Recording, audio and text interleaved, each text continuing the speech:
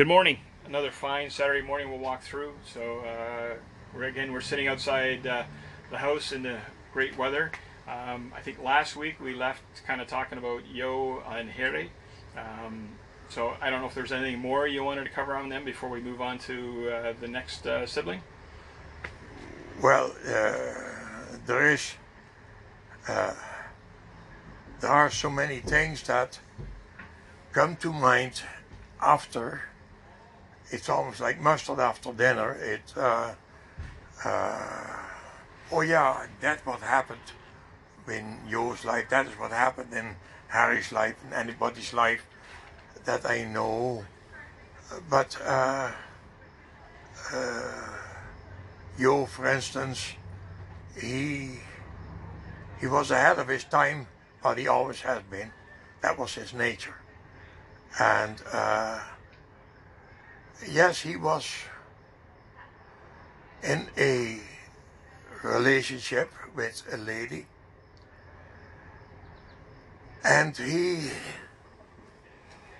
they lived together as husband and wife, but they weren't actually married. He met her because he was a counselor in an institution where they had children that were taken away by what you call here children's aid or something, because you had a single mother who had to go to work and had to look after the child and was not able to, and if somebody thought there was any degree of neglect, real or imaginary, then the child would be taken away, put in that institution. They could still interact with each other, mother and child, but it is like a permanent babysitter kind of thing. And Jo was one of the people that was in that as a counselor to those kids. He understood how the children feel. He made it more or less something. It's not that he necessarily studied, but it seemed to come natural to him. But anyway, he got this boy that was in that group of children in that institution in The Hague. And well, he had racially varied life, not necessarily all nice, but racially varied nevertheless. And he applied for that job and he got it. And through that guy, there was something about him that my brother really could feel for. And Do you remember the boy's name by chance? the which? Do you remember the boy's name by chance? Ron. His name was Ron. Yeah. And I believe his last name was Don. Ron Don. Mm-hmm. Because it rhymed. That's why I remember. How old would he have been roughly at the time? At that time he was maybe 11, 12, 13. Okay, yeah. I don't know. But he was that getting into the teenage years, and you felt there's something special about him. Mm-hmm. That whether it was a common experience or whatever it may be, I don't know, because I was in Canada when he was there. And he, because of Ron, he got to know, he went with him to see his mom. He drove him up there, and then Jo met his mom, and they got to talking, and she explained what happened in her life and how they got to get divorced. She was left looking after her son, and soon enough, for some reason, well, it's more or less a natural thing, he felt something special about her, and he went to visit her more and more. The next thing you know, he was single, he had no girlfriend or nothing, and she had no husband or boyfriend, So the two of them got together, and yes, eventually they started to live together, and Ron got to the age he was old enough and he struck out on his own. He got married and he had his children. And Joe came south again and lived with his funny thing that her name was Honey as well. Same as Honey, my wife here. You're more like Yo than you thought. Pardon? You're more like Yo than you thought originally. You both have the same taste in better Yeah, hats. yeah. It is funny. When I first heard that Jo's, let's say, common law wife, her name was Honey, and you got mixed up. That's my wife's name. No, Jo's too. Yeah. And way back, Jo and I, we butt heads. For the simple reason we were so much alike and yet almost inseparable. Yeah. Because Jo also had the war did a bad number on him. And he once had this girlfriend, and she had the misfortune that her parents had a lot of money, and we were just a regular family. And her mom didn't want her to go out with a guy who never made much of his life, because he was working, living in the resistance during the war. No diplomas, no future, so to speak, not a big pile of money behind him. And at that time, they were tried, the same as in some countries where they marry off the kids. They predetermine who is get married to who. And she wanted that too, but Jo liked her, she liked him, and they were going out together, and the bonds were getting stronger, and the mother, in desperation, finally went to the parish priest. And in those days, the parish priest was more powerful than the mayor. And she said that she wanted to have her daughter away because it was a relationship that could never work positively. Total interference. But anyhow, failing everything else, the parish priest said that he would look after it. And the next thing I know, a van stops in front of our house. I wasn't there at the time, but my sister told me later on, well, I heard in family conversation, that morning, that van came from some kind of an asylum, and they came to pick up Jo. They picked him up and they took him away. And at the time, you would not protest because it had been by the order of the pastor, the parish priest. He had arranged for Jo to be picked up because he had decided that Jo was mentally unstable and needed the attention of psychiatrists or what have you.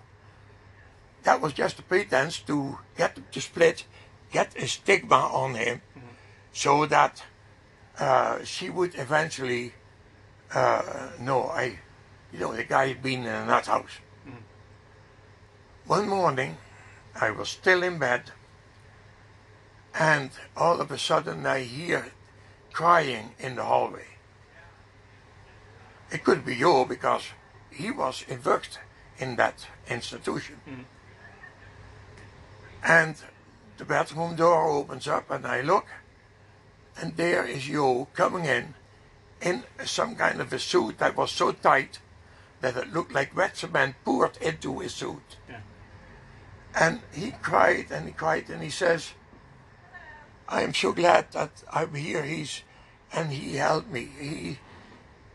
he squeezed me, and he says, "I'm not crazy." I says, "I know." "Yeah, but do you know what it is like in that institution? I live with people, and they're crazy."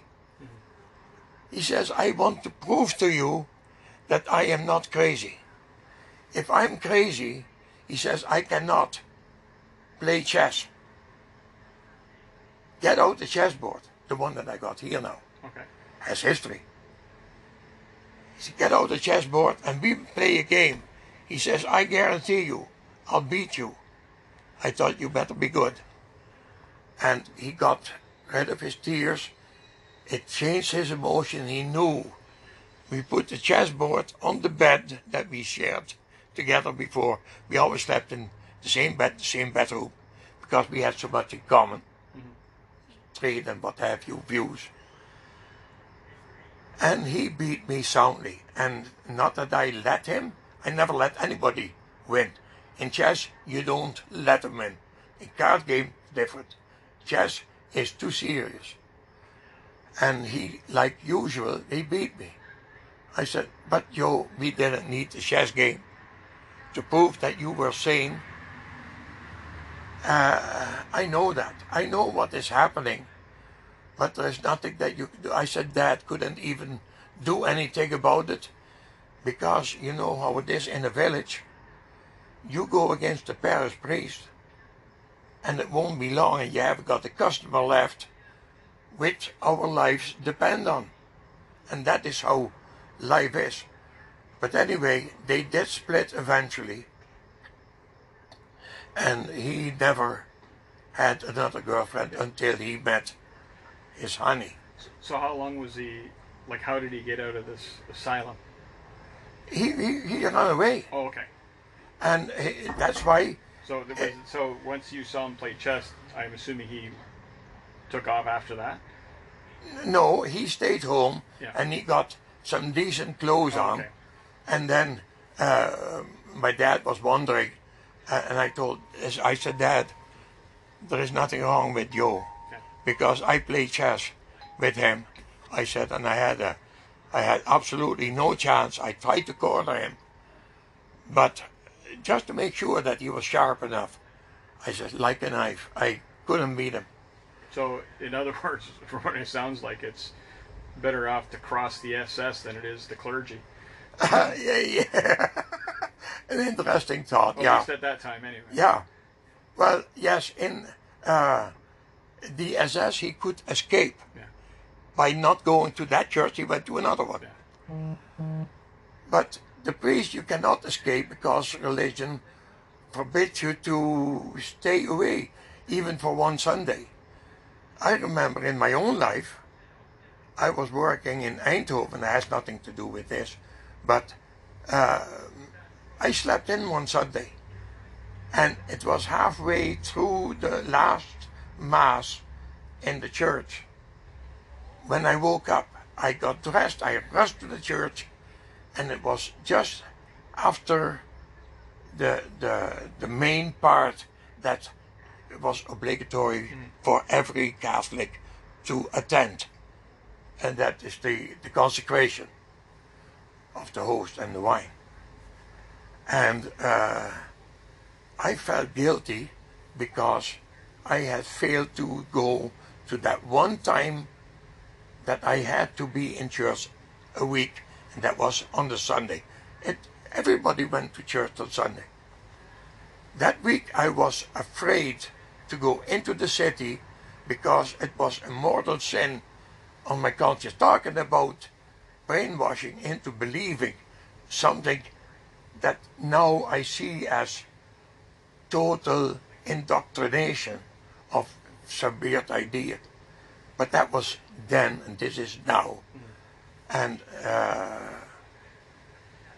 I could not wait to have Saturday come so I could go to confession, clear my conscience, go to communion, and never miss another Sunday.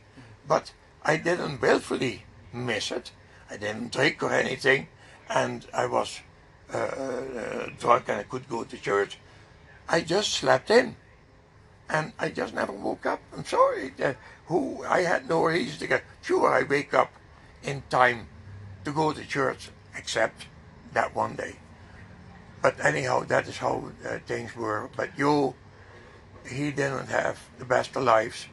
So just because I want to understand, you talk about Yo, it sounds like you're very similar in personalities, kind of temperament. I mean, he's obviously a better chess player than you ever were. So let me ask you this question. I did beat him. I never beat my dad, but I did beat him. Not that day, but I did beat him after. Oh yes, because playing chess was more or less was a big thing for the guys. Yeah. So, girls didn't play it, but they didn't smoke either. Yeah. So side note, chess players. So you've played your brother. So how would you rate your brothers as far as chess? You played with Yo. I don't know if you ever played with Harry. I definitely know you. Oh yeah. With Yo. So how would you rate chess players in your family? As far as I take it, your dad would be the best from the sounds of it. Well, yeah, but everybody was always trying to beat him. Yeah. I could play against Yo, against Harry, even Theo. Yeah. Theo soon enough picked up, and he was not that big a challenge, but he got better as time goes on, of course. And but to beat Dad, I never could.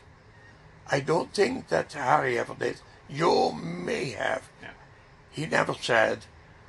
He wouldn't brag about it anyway, especially not if you beat Dad. That you humbly take it, but don't brag about it. Yeah, you hide in the corner and yip and yell without him seeing.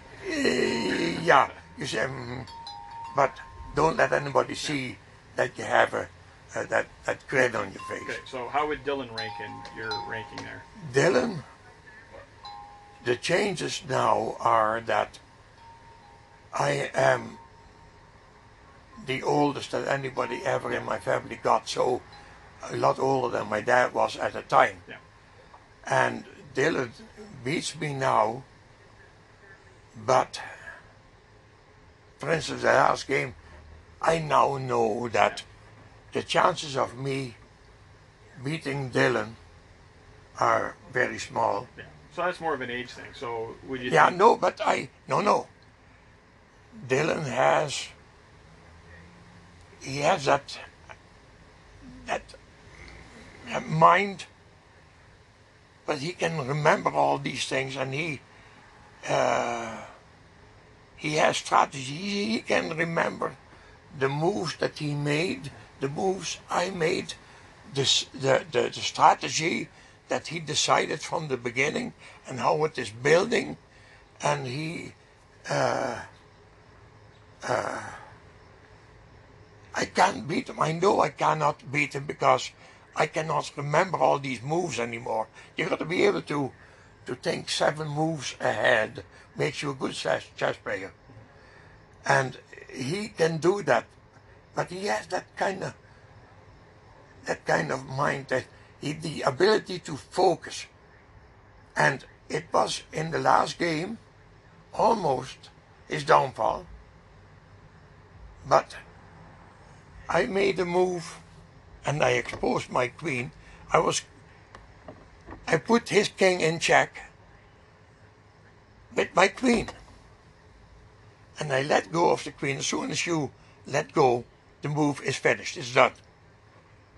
And only then did I see that I did put his king in check, but I never saw actually that his queen could take mine, and I had no way of taking a piece back. So it was a dead giveaway of the queen. And I did not react. At the moment I thought, holy mackerel, oh, that's game over, because he can take my queen. He could not believe that I could make such a stupid move. So he made a different move. And when he let go, I sighed. I said, oh my God, I'm glad that you let me keep my queen. And he looked at it. Oh, geez, I could have had him. I said, yeah, that is, but I let go. So I thought, don't react because you catch on. anyway, in the end, I put my cake down because I found it an insult to keep on playing while there was no way he was gonna miss another opportunity like that. Yeah. And a draw was not in the cards either because he was ahead in points. So that is what happened. And yes, he is a sharp chess player. So do you think he could beat Yo?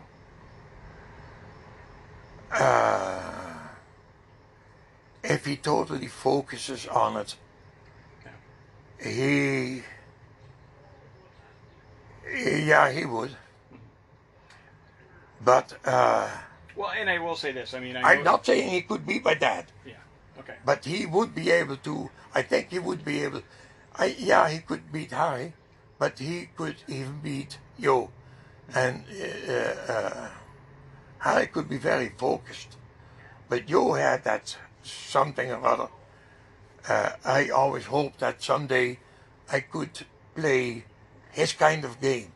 He had we were so alike, and yet when we played chess, we had total different strategies, preferences. We valued, like I always valued the knight. Yo didn't see that much in it, but his strength was in the bishop, for instance, which is worth less than the knight. The knight can make such stupid jumps that you really got to be very careful, because it can put two things in check and it is still free itself. So chess is a beautiful game. Well, I don't want you beating yourself up about Dylan beating you, because, in all honesty, he does have some advantages that you don't have. He's got age, which is one, and two, I mean, you come from a Williams lineage, and he comes from a Bull lineage, and we both know the Bull lineage is much sharper and much smarter on a whole. But we won't go into that. Okay. But I will ask a question, because it sounds like if your ages had been reversed, if you had been born when Yo was and Yo was born when you were, if you had swapped ages, do you think you would have kind of made the same choices he made, such as going off to the resistance and such? Do you think that's what you would have done? Because it sounds like you're very similar. Yeah, I would never Yeah. join the army of the enemy. Yeah. But the big difference was, for some reason, Yo admired the royal family, and I didn't. And for different reasons. And but I still would have fought for my country. Would you fight the country, or would you have left the country? No, at the time, Yeah. I would have, in the beginning, when I first came to Canada, I was homesick because I missed the country where I grew up, where my moral compass was fine-tuned by my parents, where I had my childhood experiences that made me what I became. And yes, I was very strongly attached. And Canada had a different language, a different culture, a different nature, a different everything. And I had to get used to that. And I did gradually get used to it. And it is just like sometimes you meet, you see a girl, oh, she's okay. She's okay. But as you get to know her better, you get a positive instead of More appreciation. yeah. And slowly,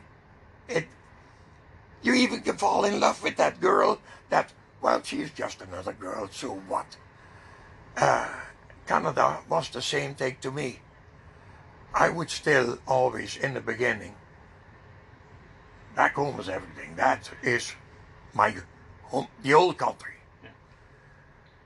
But as I experienced life here, interacted more with the born Canadians who don't seem to appreciate the wealth that they have, the privilege of having been born and raised in this country. And I just came in by the grace of their goodwill to let me in. But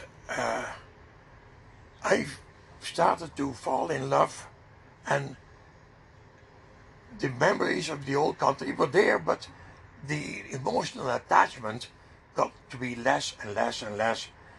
And it got to the point where all of a sudden, or not all of a sudden so much, but I slowly began to realize that, yeah, I am, for all practical purposes, Canadian. I have turned into a Canadian. I'm not Dutch Canadian, I'm Canadian. That is when I decided I'm ready to get my citizenship, which I did. And when I was asked to swear allegiance to my new country, I was very consciously aware of what I swore off and to, and when I became the Canadian. And I was also very much aware of when they asked me if I wanted to change my name, because I could do it without any extra cost. Because, you know, if you like to have a different name, fine. Because you start your second life more or less in the same biological lifespan. And I said no, because at that moment I remembered my dad saying that if you ever get in trouble with the law, do me a favor and change your last name, because I don't want a son carrying my name who has been in trouble in a criminal way with the law. And I was very much aware of that, and I told the guy, I said, no, I have no reason to change. I couldn't change it because it was almost like, yeah, I'm aware of having done something very wrong, and I promised my dad, yes, Dad, I will change my name, but I hope I will never have a reason to. Just one question on you, and then we'll go on to your next brother. Do you think if he was born younger, if he was born around your age and didn't go through the war at that age, so he was, you know, not drafted or didn't have to go in, do you think he would have been similar to you and leave the country, or do you think he would have continued on where he was? With the experience, with some of the experience he had in his life, Yeah. he probably, if we had been closer in age, Yeah. say 1 or 2 years apart, we probably would have together come to Canada Gotcha. Okay. and start a business Yeah. of our own. But, well, that wasn't so. That is just. Yeah. No, I'm just curious. But yeah, oh yeah, he would, and we probably would have. It probably would have. I'm sure it would have worked out, in a way, because. But then again, You never know. no, because we were too alike. The reason that you and I get along, at least in my opinion, and to all outward appearances, is because we are so different. And likes repel and opposites attract. And in personalities is the same as in magnetism. Okay. But yeah, I have very fond memories of Yo. I also remember one time we got into a fight which was not that uncommon because we were too alike. And that had to do with chess too. He accused me of having cheated a move so that I could win. But that is, I don't want to win by cheating. That it would always bother me if by cheating I won a game. Oh, so your daughter doesn't get that from you then? No, no, no. No, but that's in cards. That's so minimal in comparison. Okay. There is no luck in chess. It is just, and that is the beauty of chess. Anyhow, we were coming down the stairs, and at the bottom of the stairs there was an arch where there could have been a door, but they made an arch so that it separated the idea of stairway and hallway. And at the bottom of the stairs, on the other wall, there was a coat rack, and the winter coats, and on top there were the hats and what have you. Anyway, we came down the stairs and yelling and fighting, and no, I didn't. She, yes, you did. No, I didn't. And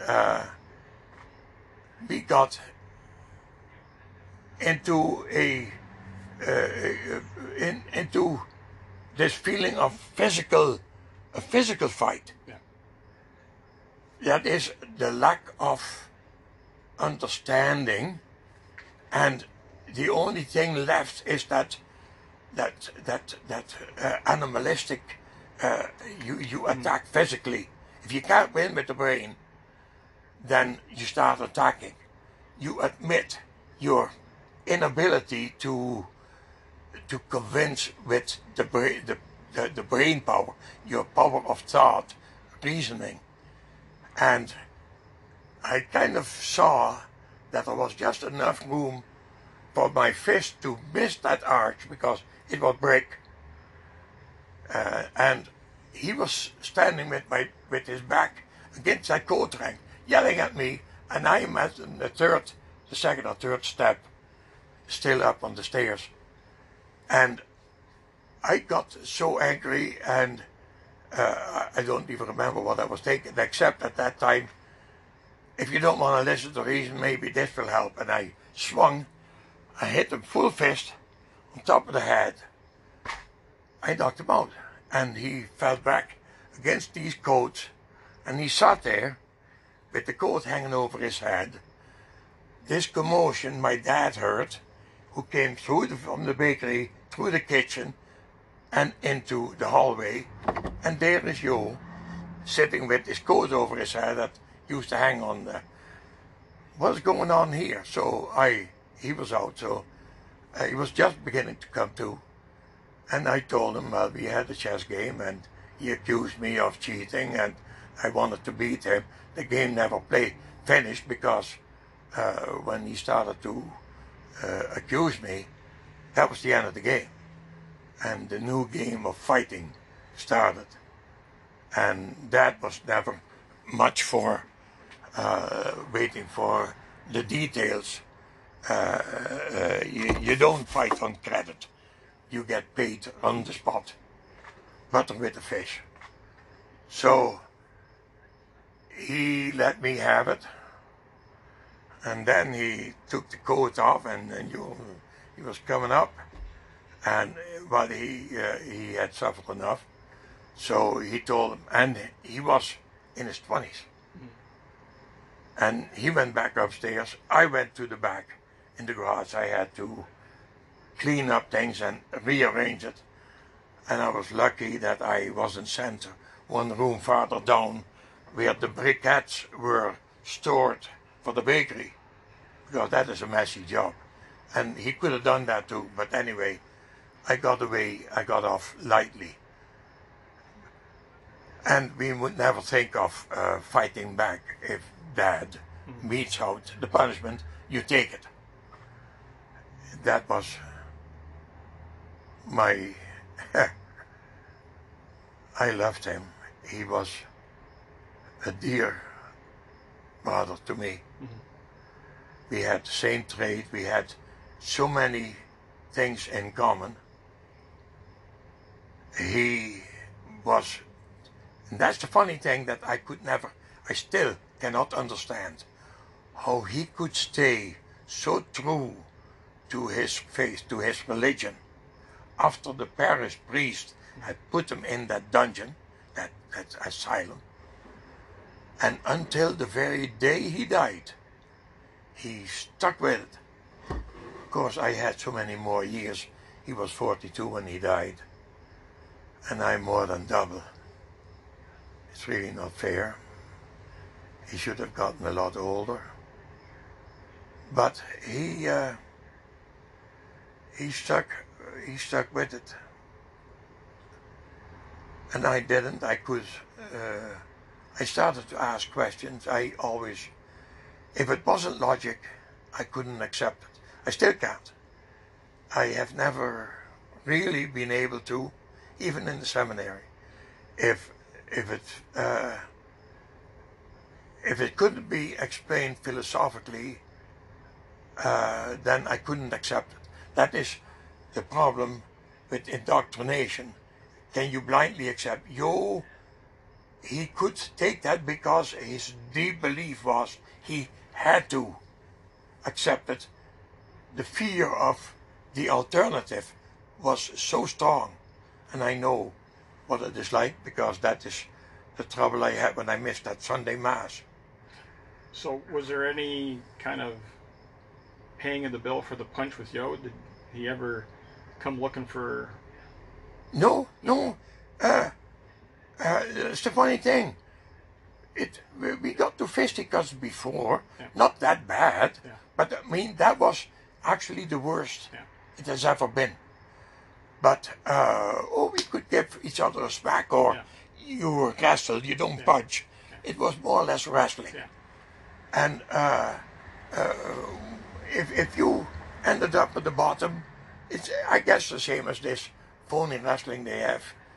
And nowadays with professional wrestling, it is almost predetermined who's going to win. But if you ended up at the bottom, you lost. And I didn't always end up at the bottom nor on the top. And that is why we kept on wrestling. But punching is when you actually physically hurt somebody.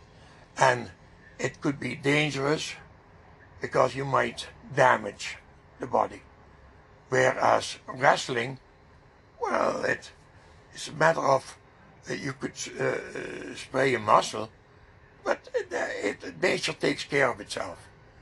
But when you start breaking bones, that's a different thing. Or maybe knocking an eye out. Unforgivable. So I have very fond memories of my interactions with Yo, and we could talk about our traits that we shared.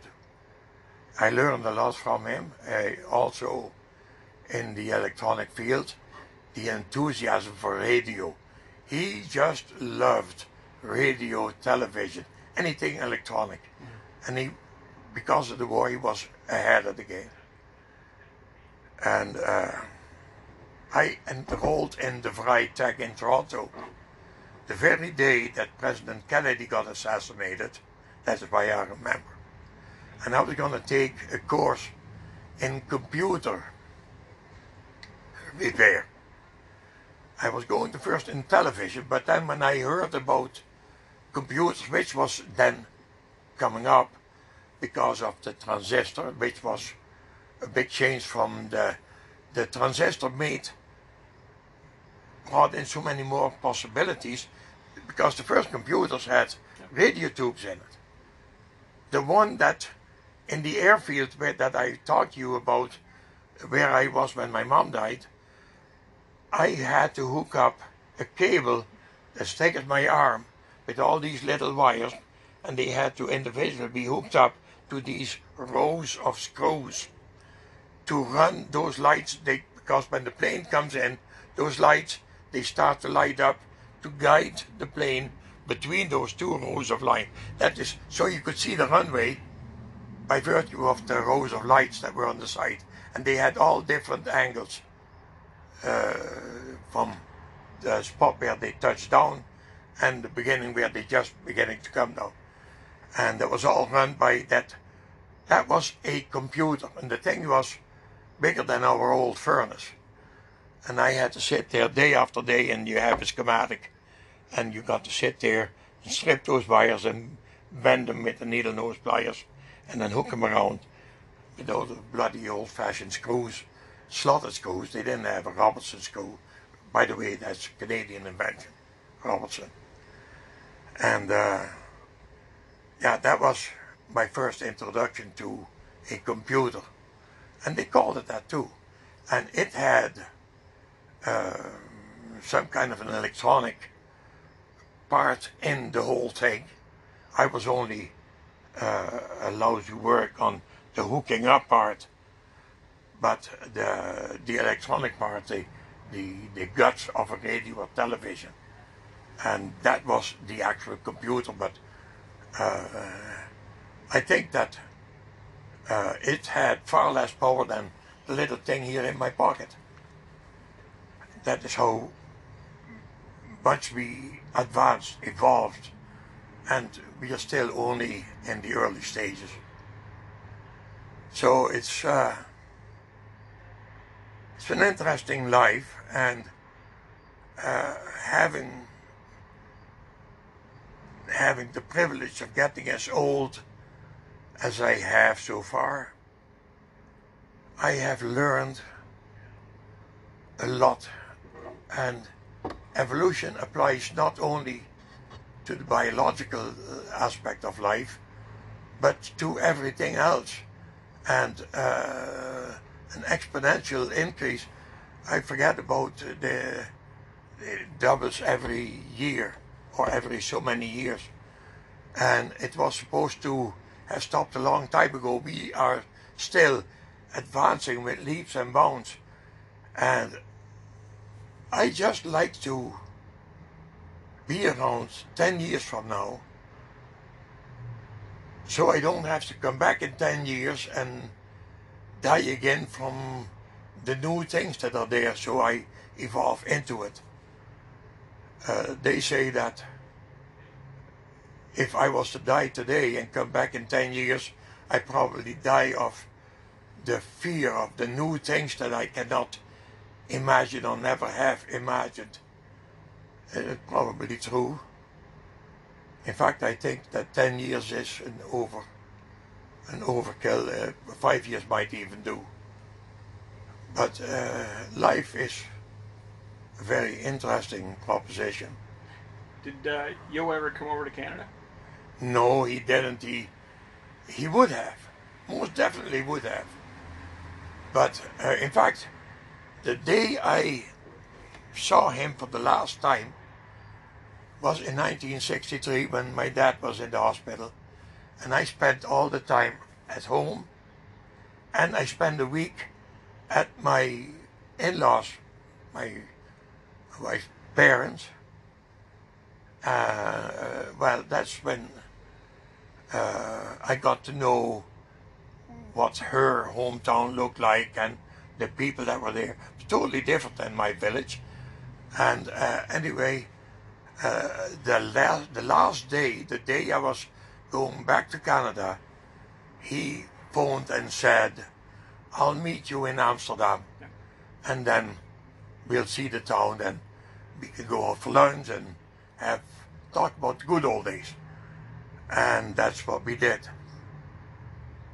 And he wanted to know all about Canada and how things were, and he was totally fascinated by it. And at the time, I was not in the most ideal situation in life, but it was a stage that I had to go through. And shortly after, that was in 63, and he died in 66. My dad died in 65. So between 63 and 66, he always had trouble with his abdomen. But the experiences of the war, when he had to go and hide, he once laid in a trench with a pipe in his mouth to stop the sniffing dogs from smelling him, when the Germans were hunting for him and his resistance friend, who they shot in the back of the leg, and he fell. They picked him up and took him to the concentration camp. My brother was lying in that field, couldn't hear anything, but he could breathe through that little pipe in that because the water table in all of this pretty high everywhere, and you can see it in the fields. They have these trenches. He laid in one of them so that the dogs couldn't smell him, and he got away with it. And I blamed experiences. That was not unique. That was one of the experiences he had of many. And I thought, well, his bowel problems, that stomach problems, and Mom had stomach cancer, baby runs in the family. That was the cause of his stomach problems, the war. It may still be, I don't know. But he died of bowel cancer. And I think I told you. Yep. Yeah, we mentioned that last time. Yeah, okay. So, but you definitely, I would have loved to have him come over. Harry came over, and one of the first things he said when we were sitting there at night, speeding through our experiences in life, him with his back home and mine, we coming here, going through the whole life until we get married, we get children, we settle down, and we meet again. And so there was a lot of catching up to do. And he said, you know, I just got here today, but from what I have seen, many times I thought, should I have gone to Canada? But then we always thought you were just like Omegraders. You were so different. You were different than the rest of us. And going out to go to Canada, what the hell possessed you to make that move? Because you had a job, you had a good life, you had everything. But, well, I left. And he said, imagine if I could have come here, I could have started a bakery, I could have had a good life. And I said, yeah, I could have even helped you. But he says, that never worked back home, and it wouldn't work here. I said, Harry, you never know. Because I still like the bakery, except that Dad thought that I would never make a baker because I was too much interested in mechanical things. He said, yeah, I think I should have come. He really felt bad that he had it, but he was afraid to cut the knot, to cut the apron string, so to speak. And so here I am. And Theo came over, and he knew that with his health he could never have come. But he immensely enjoyed every time. And I remember the first time when he came, he said that one thing, I'm not married, he said, I don't have kids, but I'm here for 3 weeks, and those are my kids, so don't interfere. He says, I want to go to the park with them. We were living in Brooklyn then, and we had this park behind the house. He says, when I want to go and play with them in the park, or whatever, I want to interact. If I want to go pick them up at the bus when they come home from school, he wanted to, he says, they're my kids.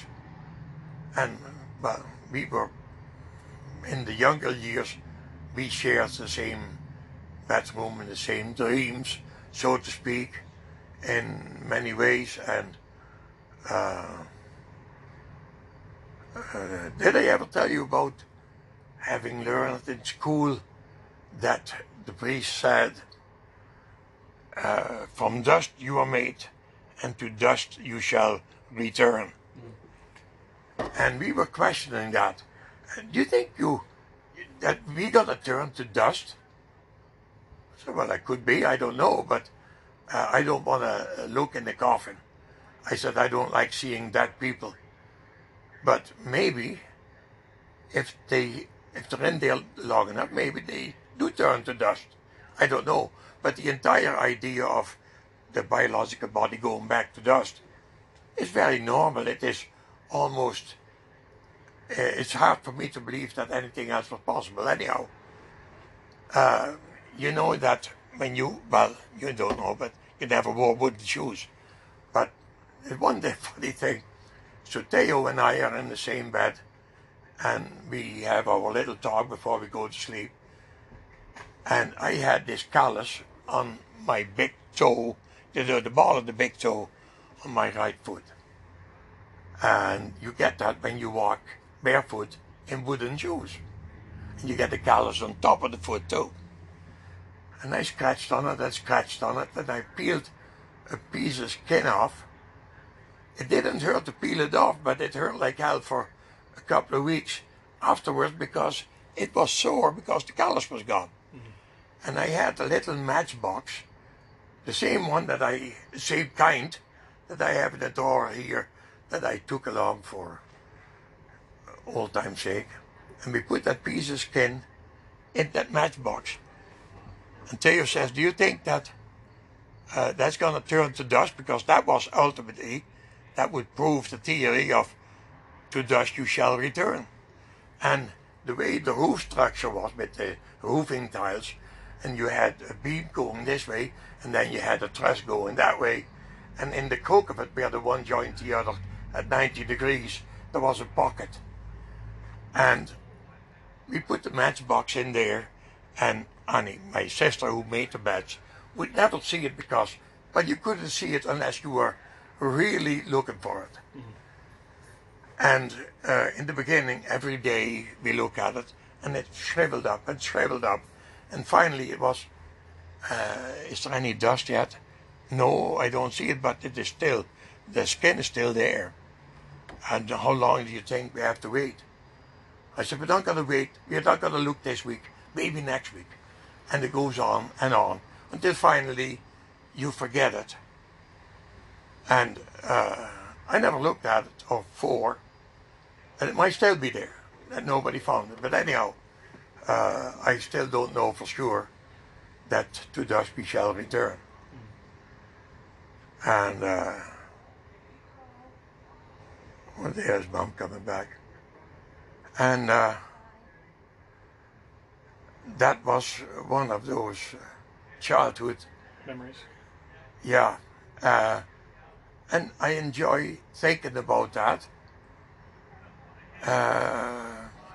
It's part of my life, part of my interaction with my kid brother. And I remember the very first day he came over. We picked him up at the airfield, and everybody was gone to bed. But him and I, we were sitting in the living room, and he was talking to me about all kinds of things, and you remember this, remember that, yeah. And eventually he wanted to know, was that just an idea, a theory, and would it be really that bad if he was like Omegrados? But I was more or less an unknown quantity, the only one that left, and what kind of a guy is he? But he brought with him, and he asked my brother Harry, what should I take along to give Albert? It should be something that reminds him of his childhood, the past. And you know, I was thinking the wedding bands of Mom and Dad, but I don't want to lose him, and I don't, if he likes to drink, and that was not a given either way. They didn't know what I had become. They could only surmise. And Harry said, you know, don't be too hasty. You go there and you don't have nothing, it doesn't matter. You come there, and when you are sure that he is not going to pawn him off to buy a bottle of liquor or a case of beer, then you can give him those rings if you know that he will appreciate them, because they are not just gold rings that identify the bond that we are the result of, but that he really appreciates it. So we were sitting there, on the Chesterfield talking, and somehow it made me happy for him to ask the questions. How do you feel about this? How do you feel? He was trying to find out what the hell is he like now that that he never showed. When we were kids, we just assumed, well, he's one of us. But having changed in this big country with everything different than what we are used to, how do we know? But that is why he was asking me all kinds of questions. And then he says, just a minute, he said, I got to go upstairs. I said, yeah, I said, you want another coffee? Because him and we could drink coffee and then go to bed and sleep in 5 minutes. And we always liked coffee, everybody did, except my older sister. She never drank coffee, she always had tea. But he came down and he says, I have something for you. I said, you didn't have to bring anything. I'm glad you came, Theo. I said, I'm really happy. It means so much. I said, Hanny's family, some of them are here. Her parents have been here on a couple of occasions. I think it was in 1974. I think this is a great thing. I just love to be with you and going back over the memories, being in the same bed and the dreams we had, and that skin came up in that little matchbox. That's what he should have brought. And but he didn't know. It's probably still sitting there. Anyhow, he said, it is just a little box. He couldn't say it isn't much, because it was an awful lot. It was more than he could have brought in money. And he gave that box to me. He opened it up. He says, Harry and I decided that maybe you like to have these. And I opened it up and I looked at it, and I saw the engraving, J.M. Williams, and then the date, May the 10th, 1920. That was the day my parents were married. And the same in Mom's ring, which was so much smaller. And I remember Mom wearing that ring when I took the picture, and she lying in the coffin. And that ring and my dad's ring, that sometimes the ring was on his hand and he would stroke me over the head if I had done my best on something when I was so much smaller in grade school. Or he tapped me on the back and he would say, I'm proud of you.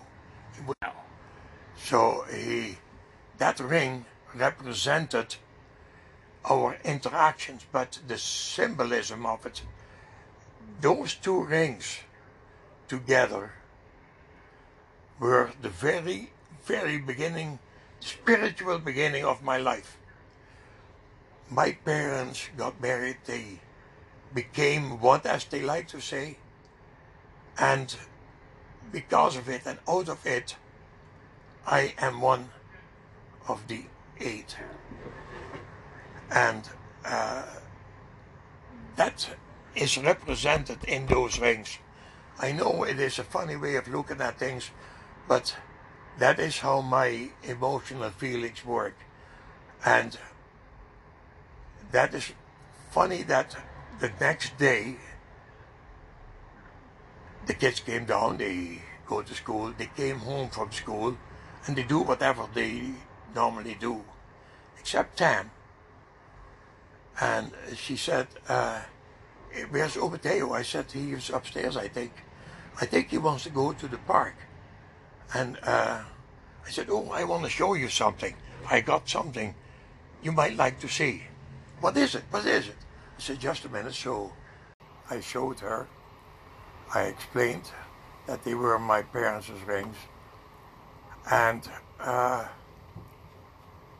it when she found out those were actually my parents' rings, and she kind of got dewy-eyed, and then she looked me straight in the face with almost like if she was going to ask me, she wanted to ask me something or say something, but she didn't know whether she should or not, because it is really, should I, I hope Daddy's not gonna get mad. And then she blurted out, Dad, I hope it is a long time before it happens. But when you die, would you mind if I get those rings? She didn't talk about anything else.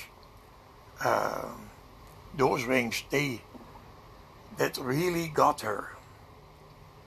And I said to Mom, I said, later on, this is what happened. I said, those rings, when we are gone, they go to Tam.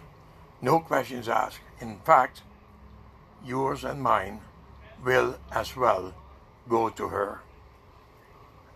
We didn't know it at the time, but meanwhile, Mom has gotten the wedding band of her mom, and her oldest brother has the wedding band of his dad, of her dad, like. So those rings go to Tam. They mean so much to her, and I wouldn't think of changing that no matter what. And I hope that they stay together for the sake of posterity. Because at some future point, hopefully, somebody is gonna hear this podcast, a great-great-grandchild or whatever. Here's hoping. And wondering about those rings. And like wine, they become more valuable as time goes on. I can imagine what it would be for me to have the wedding bands of one of my grandparents, or both of them, or all four of them. It would be totally priceless. To know the price of something is nice, but to know the value of something, and the value of those rings are totally priceless. They're only the value of gold, but beyond that, you cannot begin to put a price on it. And there are so many things in life, experiences that you have, that they are priceless. Anyway, that is what happened with those rings.